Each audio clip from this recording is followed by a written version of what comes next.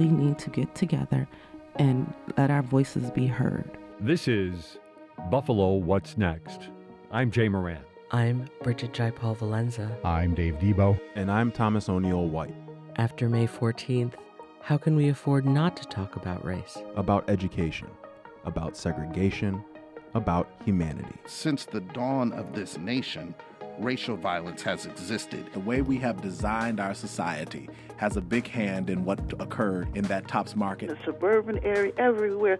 We must work and teach our children. We need to make sure that we put more funding in our programs that help prevent gun violence and more money into art. If we're going to have some real healing, we've got to have space to tell some uncomfortable truth. And good morning, this is Dave Debo. A lot of what we talk about on this program, obviously, are the different community groups that are active in the community, especially now after the shootings on May 14th.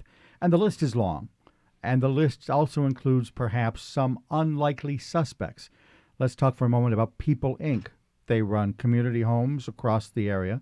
You wouldn't necessarily think of them involved directly on Jefferson Avenue, but guess what? They have community homes right there on Jefferson. Let's talk more about what that means for them and how they reacted to the situation on May 14th. Kevin Horrigan is with us. He's the Vice President of Public Affairs at People Inc., and also Bradford Watts, their Associate Vice President for Community Relations and DEI.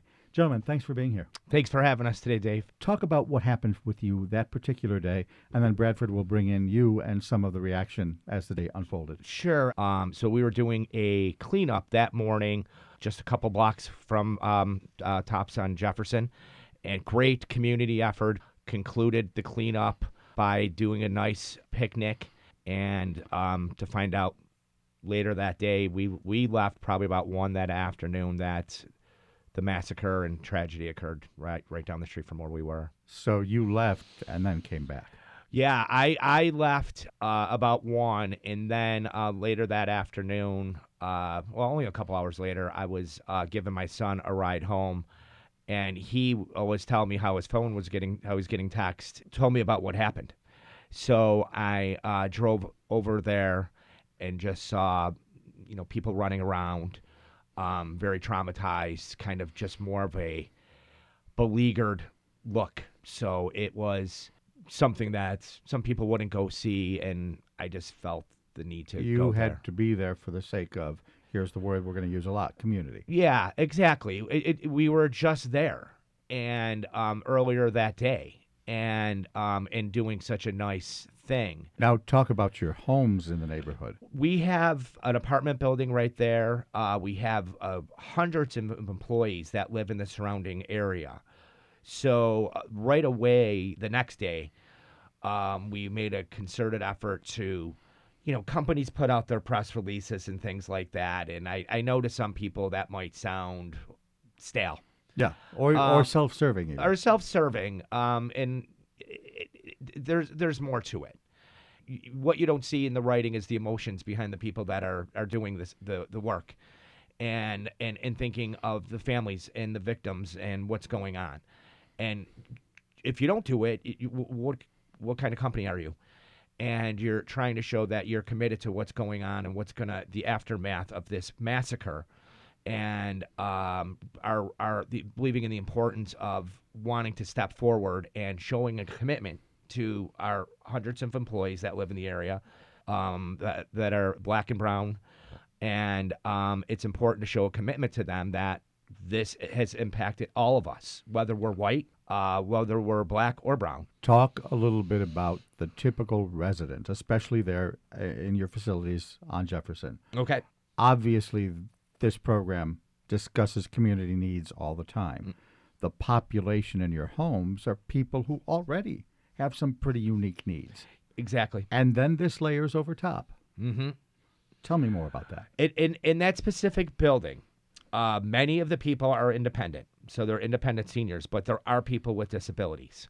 We have people that it hit home with personally that shop right there. Mm-hmm. We have people that have disabilities that maybe need a better understanding of everything that happened. So right away, our first efforts were to show the people that live there we're with you. We collected food.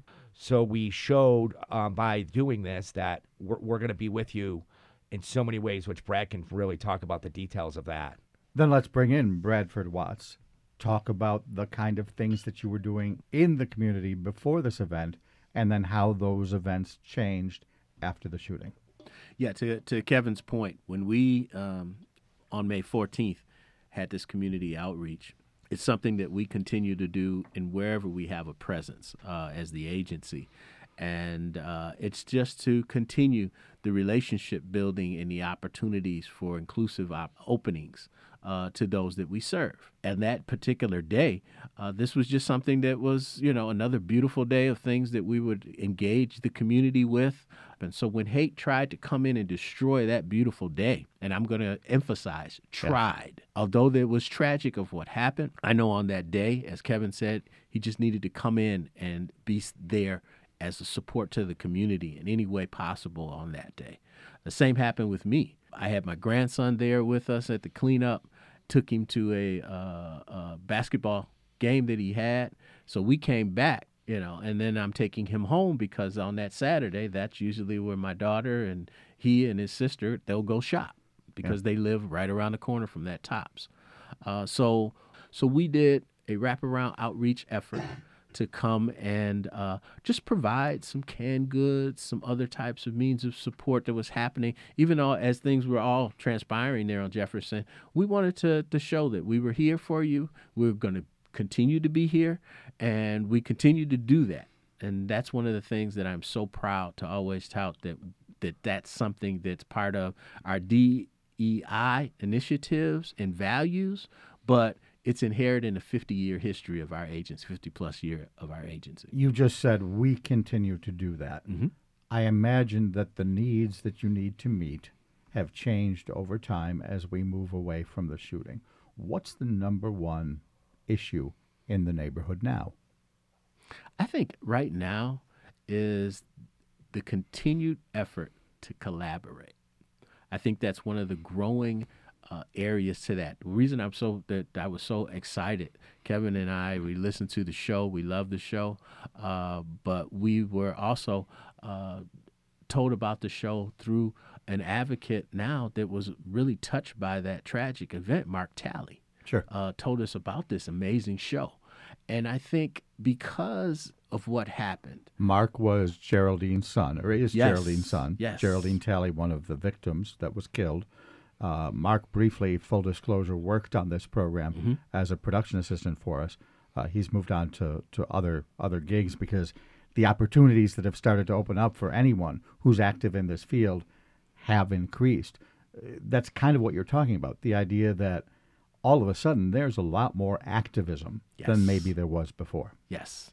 And Mark's that shining example of that. Many of those that were touched in that tragic event have become spokespersons, advocates, have become so involved. And many times when hate tries to stamp out, a community, a culture, a group, stamp out just love, I love that it gets defeated by an attitude and an essence of what East Buffalo, East Side, the semantics of that we can get into later, but what it does to a culture, a community, to galvanize them, to not allow it to win. I want to play devil's advocate, and maybe this scenario isn't the best one to point to because you've just talked about on the ground in the community. And the question I have to ask is a little bit more broader on a national scope. After George Floyd, the pictures of that knee on that man's neck were everywhere. People could not avoid it. It was in their living rooms. Black, white, brown, whatever. It was right there in front of them. And it motivated the summer of BLM. And now, months later, I don't know if we can say there has been change. What is different about this shooting? Is it the catalyst for broad change? Because if it didn't happen with George Floyd, why would it happen with the Tops on Jefferson? Now you're going to get me in the day being a proud Buffalonian. Go. Do it. There's nothing like, I think, the spirit of Buffalo. And a lot of people, the light is being shined in terms of on this now. But we're a hearty bunch here. I don't know if it's the winners or just the diverse makeup of our region and area. And I'm not saying that we don't have our challenges, but I think when the challenges come, we kind of meet them head on. And I think when this happened in terms of it, of May 14th, and from George Floyd to countless others, Breonna Taylor to many others, that this has been shined a light on. I think it's a spirit here in this region and area that I think we won't let it just stay the same. Yep. Our amazing governor stepped up. She's a homegirl. Yeah. I don't hesitate to call out those that are advocates in the area and arenas, even in our government arenas, that are advocates that are not going to allow things to stay the same. People Inc. has a history over its 50-plus years of a history of not allowing things to stay the same, to allow institutionalization to keep people marginalized from community supports. And so that's part of what Kevin and I believe in every day we step out our homes and doors, that there's change that can be had when we engage with people. And I'm not saying that it's got to be all rosy conversations. There needs to be courageous conversations around systemic racism, around white supremacy, around hatred, around bigotry, around issues that can try to break up the opportunity for an accepting society.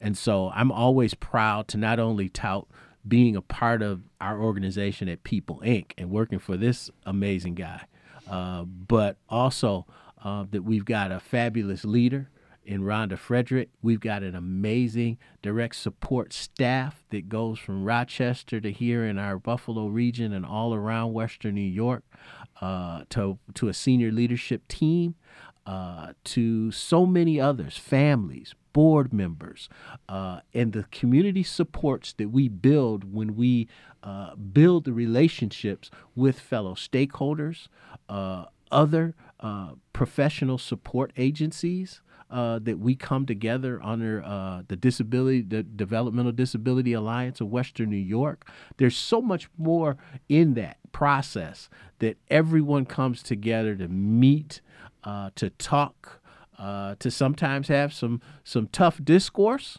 Yeah. But the underlying current for that is change, and I believe in it. How many block club leaders do you have on speed dial? Oh. I've got just about all from the region here in Buffalo. I've got countless chambers of commerce, rotaries, and all different groups and areas. I'm going to add you, and I'm going to add Jay, and I'm going Yeah, we make a concerted effort to really being involved, being on their boards, being part of their policy making decisions. The nonprofit community in Buffalo, I think, is very fortunate, and we're a leader in that area. We back it up by being on the boards and being involved in it, whether they're big or small nonprofits. We partner, and that's the way to do it. Kevin Horrigan is Vice President of Public Affairs at People Inc.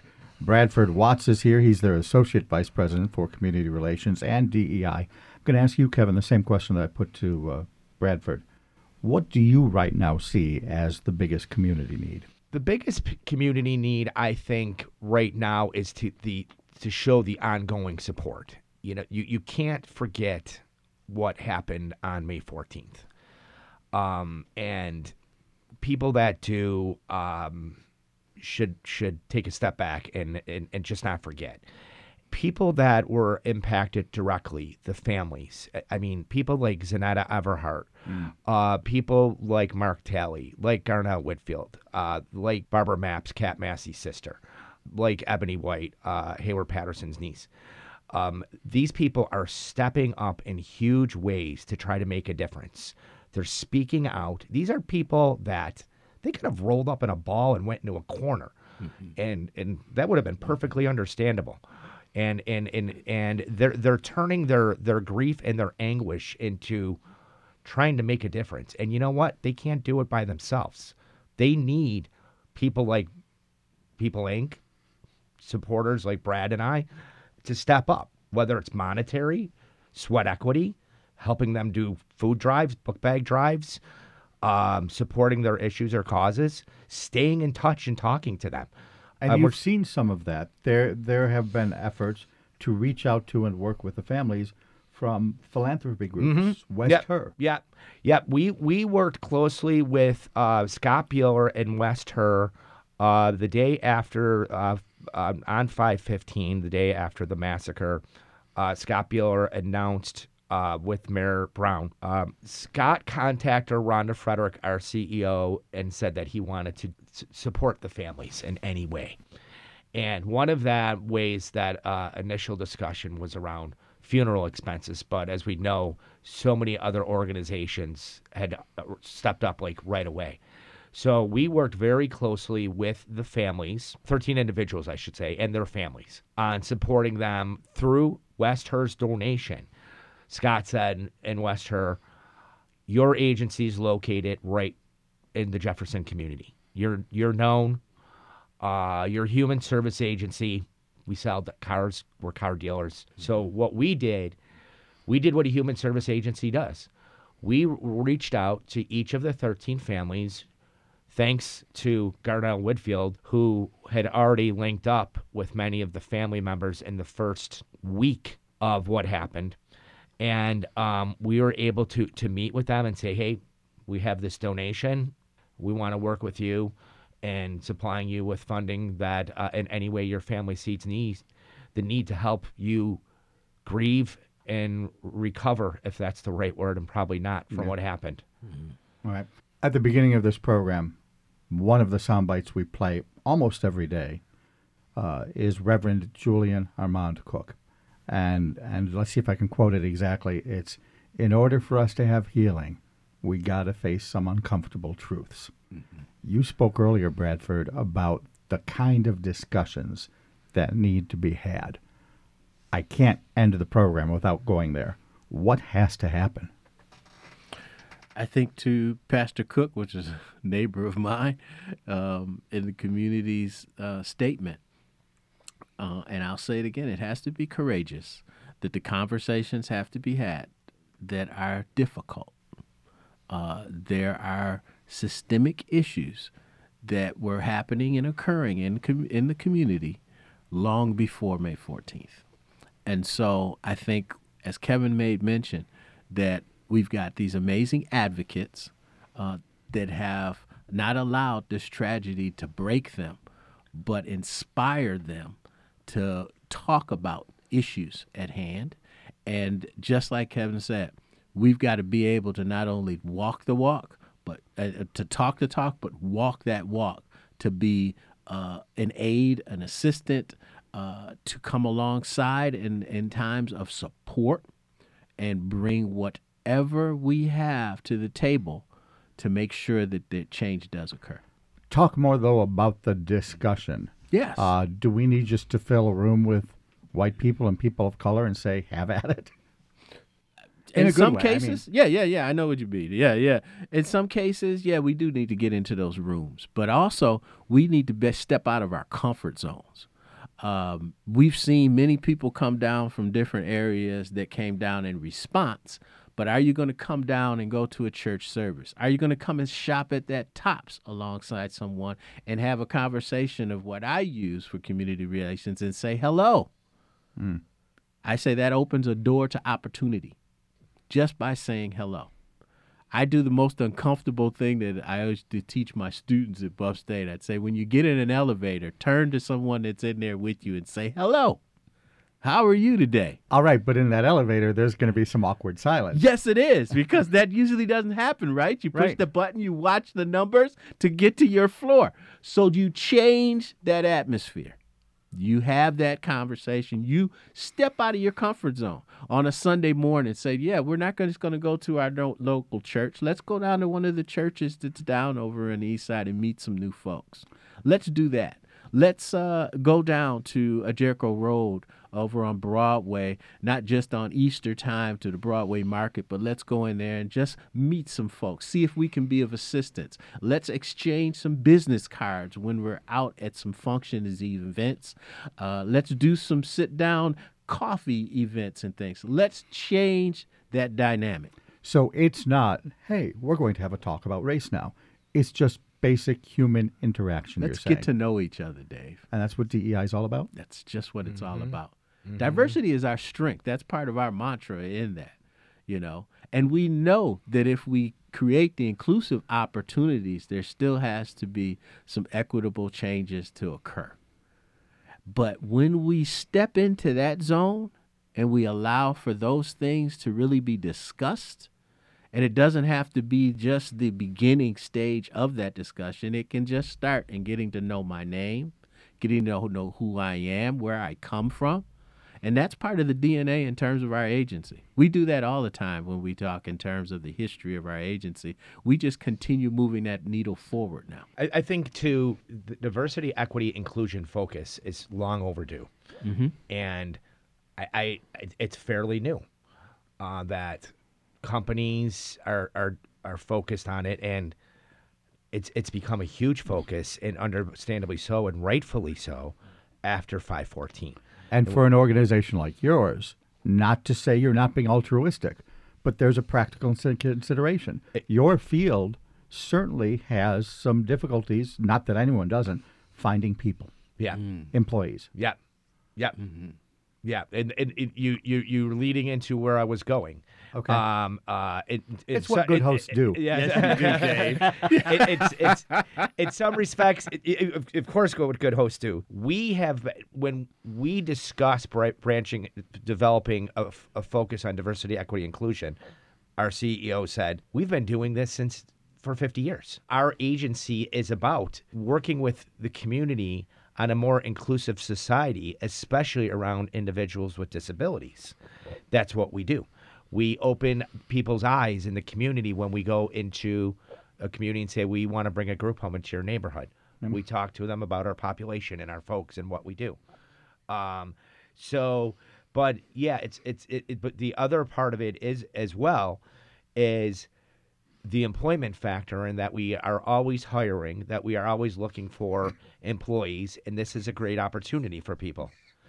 So I apologize. That's quite all right. And so it's altruistic. It's we have to developing more. You know, people say a more accepting society. Let's say our focus is developing a more accepting and understanding Buffalo. People, if we have a segregated community, just like Brad said, if you're living in White Orchard Park or White Hamburg or White Clarence, it doesn't, and White South Buffalo, where I live. Sure. I started going, and maybe it was the impact of May 14th, or one of my favorite columnists, Sean Kirst, from the Buffalo News, who wrote an article, a piece about Our Lady of Hope on Lafayette between Grant and Richmond, and there's probably 10 white people in the congregation in the mass that I go to out of 200. So back it up by becoming involved. No matter if you're in your segregated white community, shop on Jefferson, shop in Broadway, Fillmore, go to church in a black and brown community. Don't live in your white world. When you started going to that church, how far up the forehead did the eyebrows raise? Not really. And you know what? And I don't notice things like that. I try to feel comfortable wherever I go, I think. People might look, but it's just more. It's great. I'm not sitting here to. I'll leave the spirituality to my man Brad here. He's the larger topic is, we know that out of your white world, allyship can become so many different things. And when people are brave to want to do it, I mean, I do it all the time.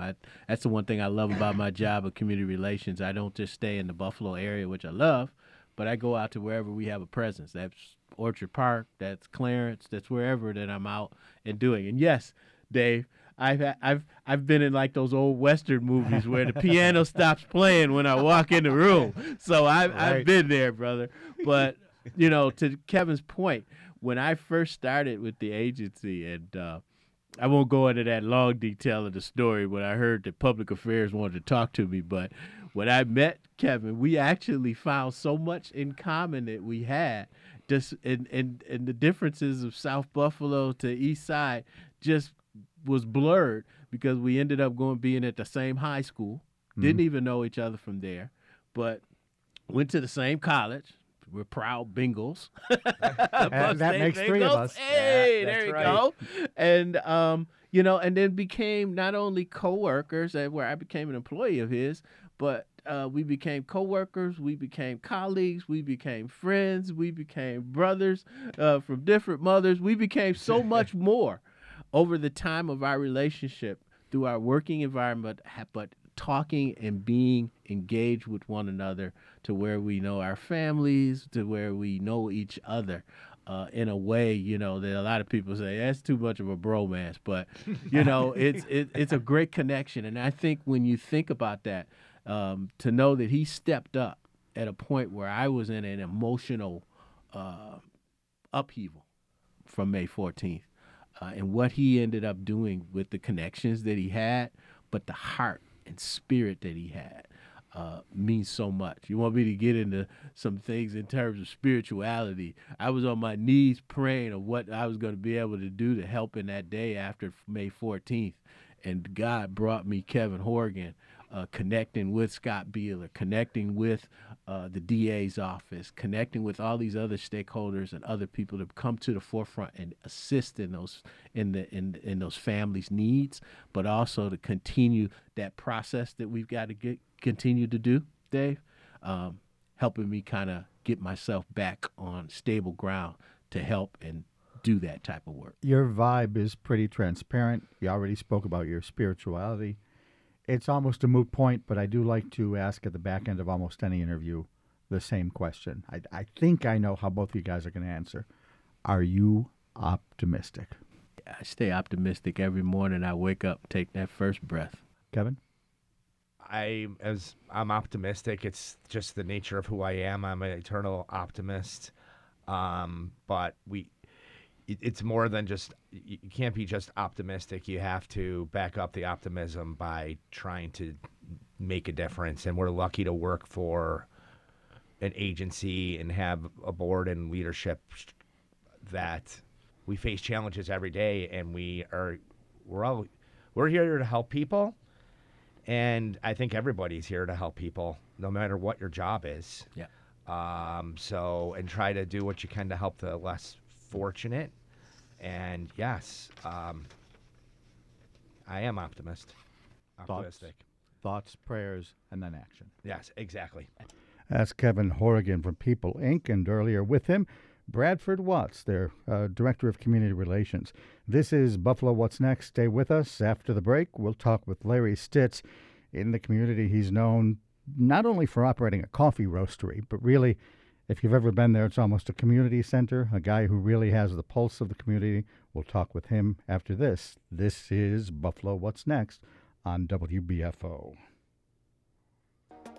Who better to show off the fantastic towns of Western New York and Southern Ontario than the people who live there? Check out the popular WNED PBS Our Town series now on YouTube. Debuting this week is Our Town Ellicottville. Filmed by community members in 2005, it features nightlife, skiing, shopping, quaint places to stay, and so much more. Head to the Buffalo Toronto Public Media YouTube channel to watch and subscribe so you don't miss any episodes. WNED PBS can go everywhere you go with the WNED PBS app.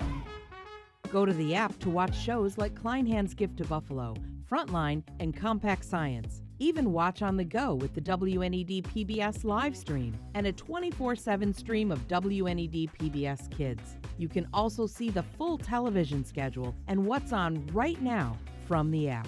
Download the WNED PBS app wherever you get your apps. This is Buffalo What's Next, where we have conversations with the community about moving forward.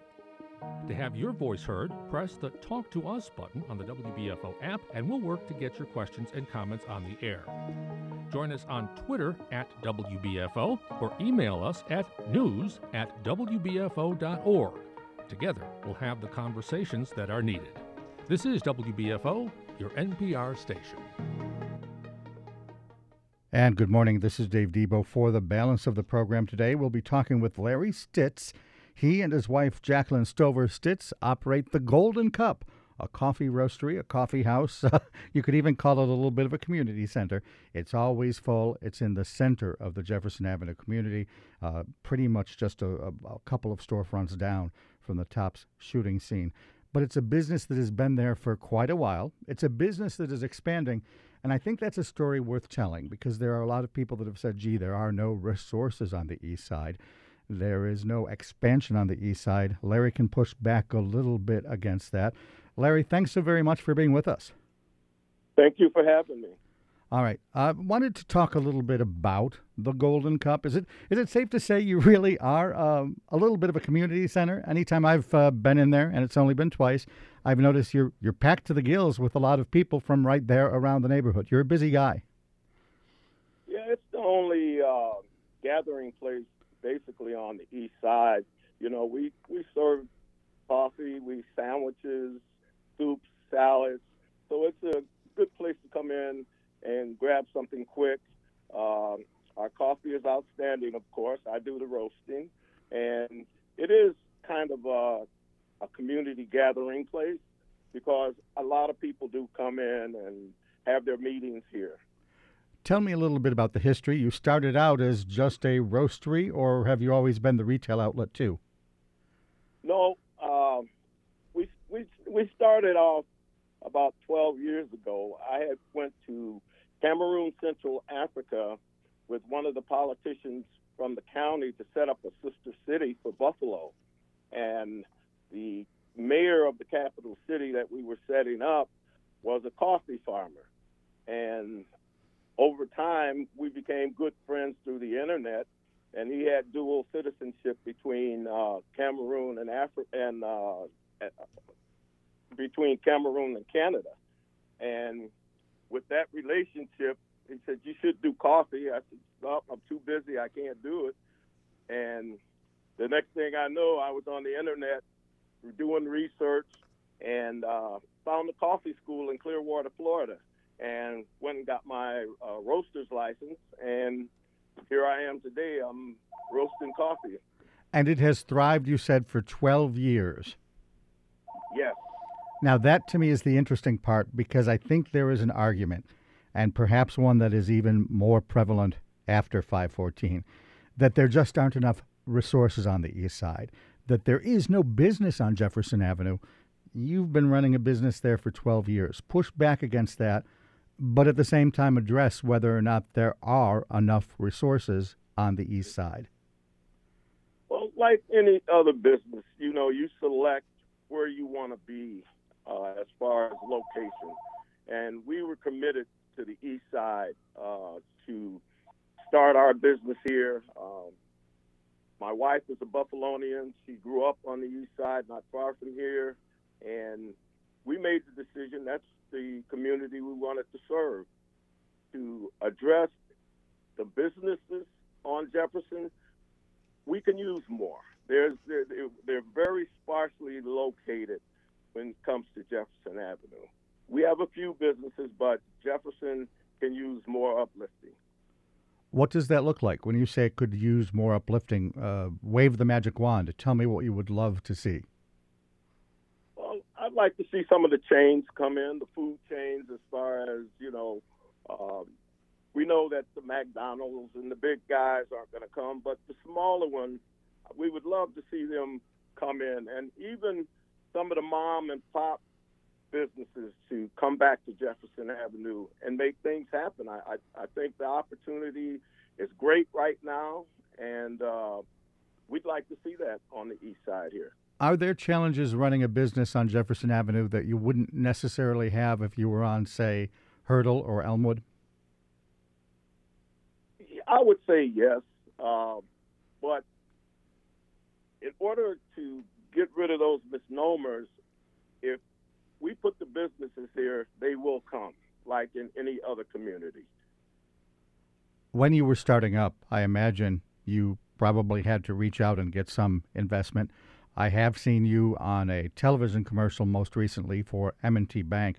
Address the capital side of it. How hard was it to get that which you needed to start a business? Well, me and my wife were fortunate. We didn't start up. We didn't use the banks at all. Really? We didn't have to use the banks at all. We had saved up our money and started it on our own. We used the banks as a parachute in case we needed it. We went to the banks to fill the gap. But we were fortunate enough to start our business without going to the bank. I imagine that that's not the typical case?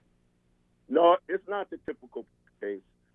But I can say that the banks have always been there for us if we needed them. Talk more broadly. I think they would be there for other businesses that come in because they have special programs that they have for businesses. So the lack of investment on the east side, you don't necessarily feel is a byproduct of banks not willing to participate? I think since 514, they're kind of changing the way that they handle the east side here and making things a little easier for those business owners that want to start up or improve their businesses. Do you think there is a general lack of resources beyond the banks? Is there something else that they need, that people would need to invest in the east side? Well, I always take it back to City Hall because people are looking for investment credits and so on. So it has to start there as far as I'm concerned. The politicians got to get involved and do their just due for the community as well on how businesses can be lured to the east side. Because they're not going to just pick up and come to the east side because it's the east side. There's going to have to be some kind of carrot dangled out there for them to want to come. I think of Elmwood and I think of Hurdle and I think of the storefront improvements, the facades. I think of the parking. Can the east side, can Jefferson benefit from infrastructure? Yes. Jefferson Avenue is going through what I call a renaissance as far as that goes. We have streetscape that they rolled out, and it's going to improve the traffic flow, the sidewalks, and so on here on the east side up and down Jefferson Avenue. And Jefferson Avenue has been there's been grants available from the state that businesses can take advantage of to improve their businesses. What about the vacancy rate? You always hear about how there are so many vacant lots and how housing is an issue in certain parts of the city. Along Jefferson Avenue, are there too many vacant storefronts? Is that an issue that also would need to be addressed? I would say not as many storefronts, but I think there's a lot of vacant lots up and down Jefferson that could be filled with businesses that would come to Jefferson Avenue. Larry Stitts is with us. He's the owner and operator, chief coffee roaster at Golden Cup. He and his wife, Jacqueline Stover Stitts, operate the Golden Cup. They're on Jefferson Avenue now, right near the top shooting scene, in the same building as the Challenger. But I understand, Larry, you're looking at a move to a different spot on Jefferson. You're renovating a building that would be a bigger and better space for you. Tell me about that. Yes, we are. We're excited about that.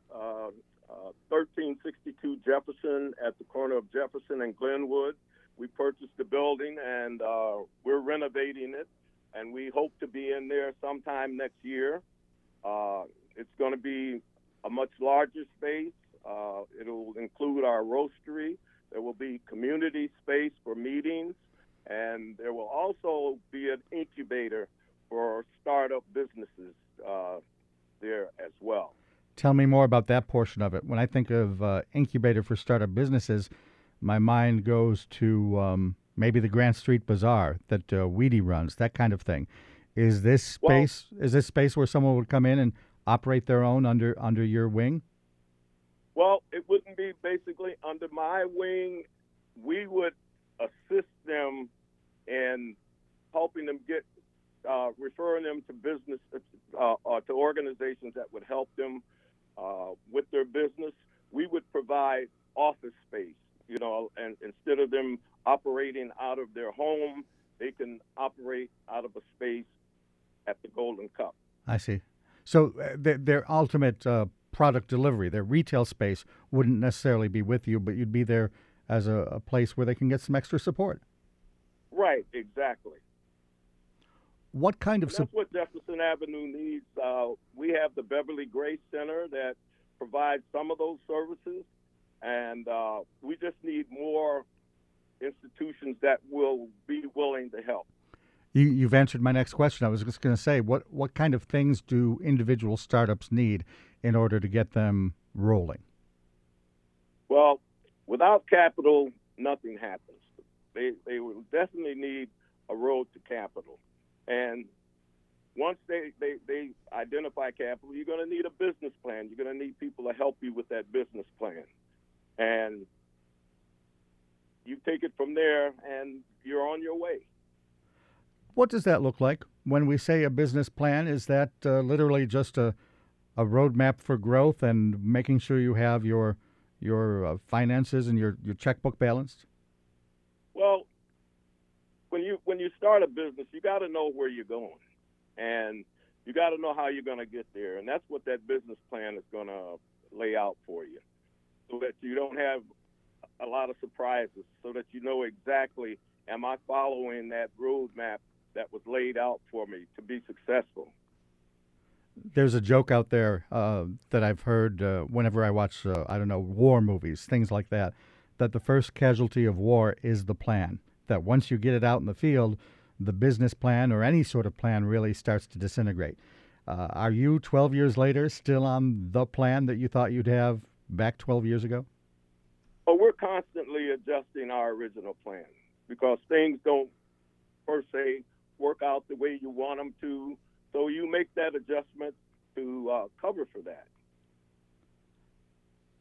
If you were mayor, what would you, and I don't mean this is a chance to in particular criticize the current mayor, but if you were mayor or if you were in charge of more than you are, is there a new program you would like to see launched that perhaps the city doesn't have right now?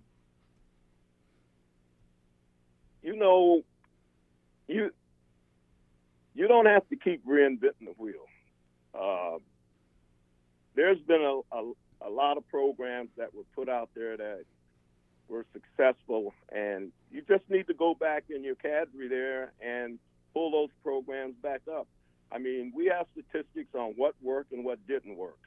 And so those things that work, you just pull them out instead of trying to reinvent something else. And is that true even more so after 514, or is there stuff that we need to invent now because the spotlight is on all the issues of disinvestment, segregation, housing troubles, etc.? Well, housing is an issue that needs to be addressed. We have sparsely populated lots and things here on the east side, and that needs to be a priority because no matter what kind of business you put on Jefferson Avenue, if you don't have the housing stock to support it, the chances of it failing are greater. To what degree is segregation an issue? Are there enough people on the east side to support east side business, or do you need someone to flock to it like they do perhaps in Elmwood and Hurdle? Well, you're gonna always need someone to flock to it. If you build it, I always say they will come. And if we could keep those dollars in our community, that generates growth right there. And you need that housing stock as well, though, because you give people options, and they don't have to leave their community to get the things that they need. Are there enough reasons for people who don't live on the east side to come to the east side? Yes, I think that we have some interesting things here. I'll just use my coffee shop for an example. We've had a lot of people outside of the community come here, and that would have never known about Golden Cup if it wasn't for a tragedy. And, you know, my prayers and my wife's prayers are with those families and individuals that lost their lives. But people seem to flock to where there's tragedy and try to support. Buffalo is a very supportive city. When they say city of good neighbors, I'm a believer in that.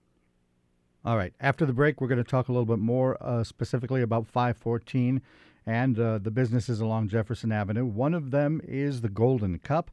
Larry Stitts is the owner-operator. He is here, and we will continue our discussion in just a bit. This is Buffalo What's Next on WBFO. Watch Love and Respect with Killer Mike Tuesdays at 7:30 p.m. on WNED PBS. It's a different kind of talk show, hosted by Michael Render, a.k.a. Killer Mike from Run the Jewels, who hosts no-holds-barred conversations with some of today's biggest celebrities and politicians. Tuesdays at 7:30 on WNED PBS. PBS Kids fun and educational content is available wherever you are in Western New York, whenever you want. Live stream the channel at WNED.org/PBSKids, and while you're there, you can play games, watch videos from your favorite shows like Daniel Tiger's Neighborhood, Molly of Denali, and Alma's Way. And you'll find resources for parents and teachers. Visit WNED.org/PBSKids today. This is Buffalo What's Next, where we have conversations with the community about moving forward. To have your voice heard, press the Talk to Us button on the WBFO app, and we'll work to get your questions and comments on the air. Join us on Twitter at WBFO or email us at news@WBFO.org. Together, we'll have the conversations that are needed. This is WBFO, your NPR station. And this is Dave Debo continuing our discussion with Larry Stitts. He's the owner and operator of Golden Cup Coffee, a roastery, a cafe operating on Jefferson Avenue, almost within, I could say, Larry, a stone's throw of the top shooting scene. You're right on that same corner, but the other side. Am I right? That's right. Yeah. Talk to me about that day.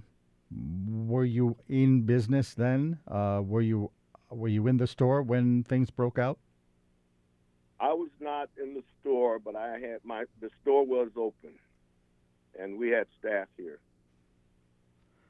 And I imagine the first thing that happened was they called you. Definitely. Once things happened, we did get the call, and my first thing was the safety of the employees, to close the shop and, you know, get out of the area. How long did you stay closed? We probably stayed closed a couple of weeks. Okay. Because we opened back up, and we've been open ever since. I imagine your location and being a coffee shop, I mean, it's a place where people gather, became part of the healing, no? Oh, yeah. And let me just comment on the healing process. This is something that's not going to happen overnight. It's not going to happen in a week. It's not going to happen in a month, a year, or whatever. You know, people lost loved ones through some senseless stuff. And there's a lot of healing that has to be done along those lines. I don't want to make this a difficult conversation, but elaborate on that if you can. Well, take yourself. If you lost a loved one in a situation like that, how would you feel? How would you address it? People are still trying to deal with that, and they're going to be dealing with that the rest of their life. It's not going to be something, like I said, that's going to be taken care of in a month, a year. And, you know, we can put up all the memorials and everything that we want, but that's not going to heal the wounds that have been created by this tragedy. In that regard, 6 months, and we're coming up on 6 months since the shootings, 6 months, you're right, probably isn't a lot of time for most people. No, it's going to take far, far longer than a 6 month or 1 year period for those who lost loved ones to come to grips with this. I, again, don't want to make this a difficult conversation, but I think part of what we do here is go a little bit deeper on issues of race. How hard is it to get beyond a shooting when you know that the reason these people were shot was simply because they're black? Well, I really don't want to get into commenting on the shootings and things like that. I just rather keep it in my wheelhouse. All right. Anytime you have a tragedy, just let me go on record as saying that it's not an easy thing to get over. Sure. Fair enough. We'll leave it there. Again, I don't want to press you into places that you're not able to willingly go. Tell me about some of the community issues that have sprung forward. You mentioned housing earlier. That to me looks like a real tough nut to crack. What kind of things can be done there? Well, there's a lot of programs out there that the state have to increase the housing stock here in Buffalo. Personally, I think that sometimes we channel dollars in the wrong direction. Just my personal view, the refiguration of the Kensington, I think housing stock on the east side is much more important than that as far as I'm concerned. Those dollars, you're talking billions of dollars. Just think that what that would do to the east side if those dollars were invested in the community. Instead of putting a tunnel over a road that people have been driving for 50-odd years. That's right, and it was covered before. So we're going to undo something that we did years ago. A lot I've heard of the housing problem is home ownership, that you have more landlords than you have owners. How do you deal with that? Well, you got to have programs so that people can invest in the neighborhood. An individual that owns a house in the neighborhood is going to take care of it, and the neighborhood is going to flourish. But as long as you have what we have, a lot of landlords who don't live in those places, they're not going to take care of them like you would if it was your own. In recent years, I know you were involved with the Buffalo School Board kind of as I don't want to overstate it or give you the wrong title, but a compliance monitor for the Joint Schools Construction Project. Was it your role there to make sure that the right amount of minority and women-owned business enterprises were involved in the mix? Yes, we had part of that was our charge to make sure that minorities and women were involved in the project, yes. In a general sense, does the MWBE program work the way you think it should? Not 100%. There's a lot of tweaking that could be done in that program. And we have enough history to know what that tweaking should be. Is it needing more participants or just needing better enforcement? What kind of things would have to happen to make you completely confident in the program? I think the enforcement portion of it is a big part. We can certify minority business and women businesses, and if they're not given the opportunity to perform their craft, then the program is not going to work. The program is often used for public works. Again, the school project, I'm thinking of, obviously, the stadium coming up, the airport back in the day, one of the first project labor agreements in the area.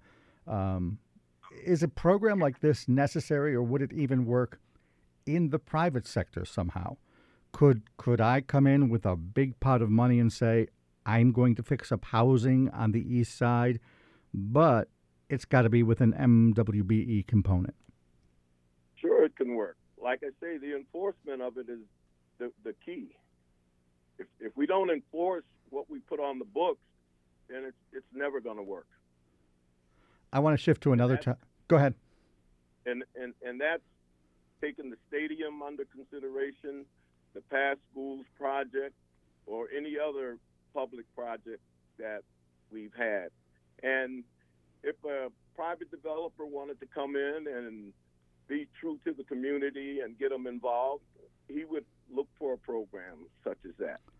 I want to shift to another topic briefly, the idea of food deserts. The Tops was the only grocery store in the neighborhood.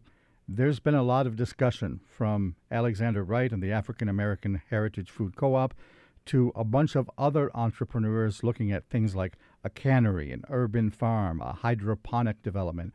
Will these other little projects help?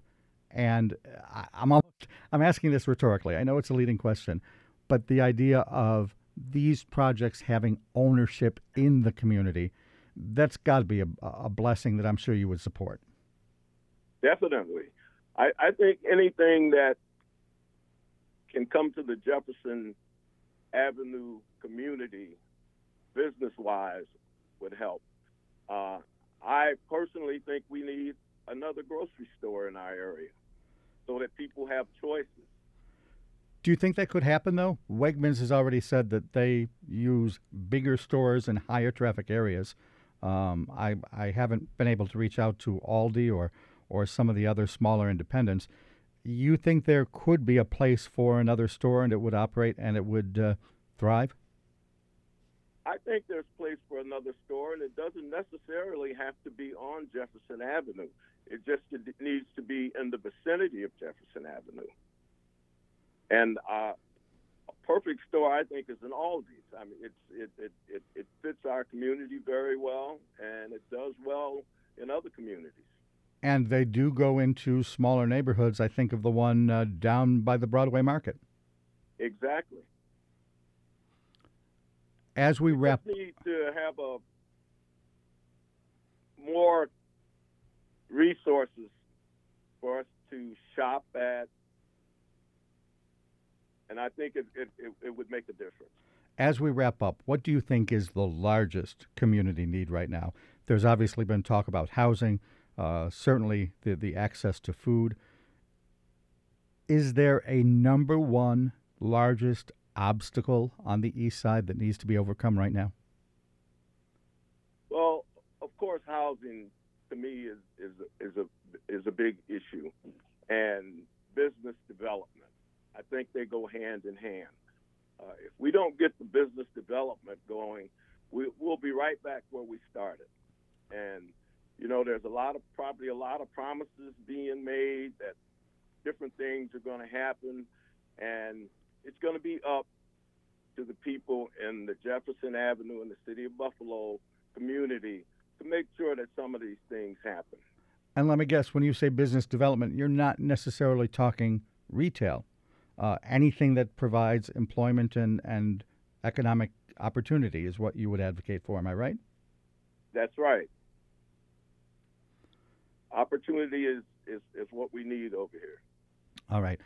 Larry, anything else you need to add before we close here? What does Buffalo need, and how optimistic are you that it could ultimately achieve that and get that? Well, right now, my focus is on Jefferson Avenue. I'm the president of the Greater Jefferson Avenue Business Association as well, and we're working to try and get businesses to come back to the area and also to assist those businesses that are already in the area. Larry, thanks so much for your time. We are out of time, but I'm so glad you were able to spend some of it with us this morning. Larry Stitts, and his wife Jacqueline Stover Stitts operate the Golden Cup on Jefferson Avenue.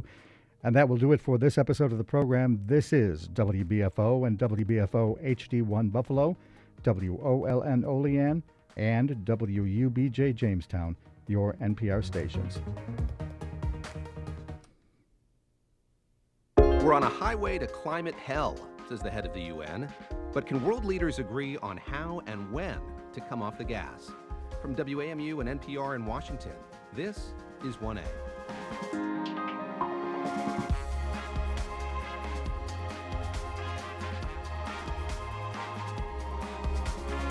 I'm David Gura in for Jen White. Today on 1A, another year, another COP climate summit. The UN Secretary General has set the tone for the next 2 weeks. He says, we're in the fight of our lives, and we're losing. We'll get the latest from the climate conference being held this year in the Egyptian resort of Sharm el-Sheikh. And because we all need cheering up, later in the hour you'll hear Jen White sit down with parody rock god Weird Al Yankovic. His new biopic starring Daniel Radcliffe is smart, funny, and appropriately weird. That's all ahead after these headlines.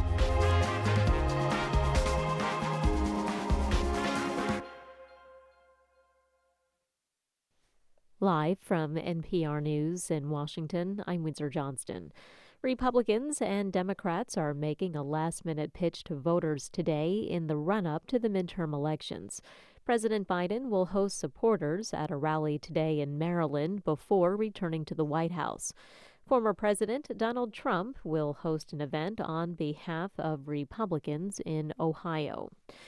Voting rights advocates in Georgia are suing a county in the Atlanta region for failing to mail more than 1,000 requested absentee ballots.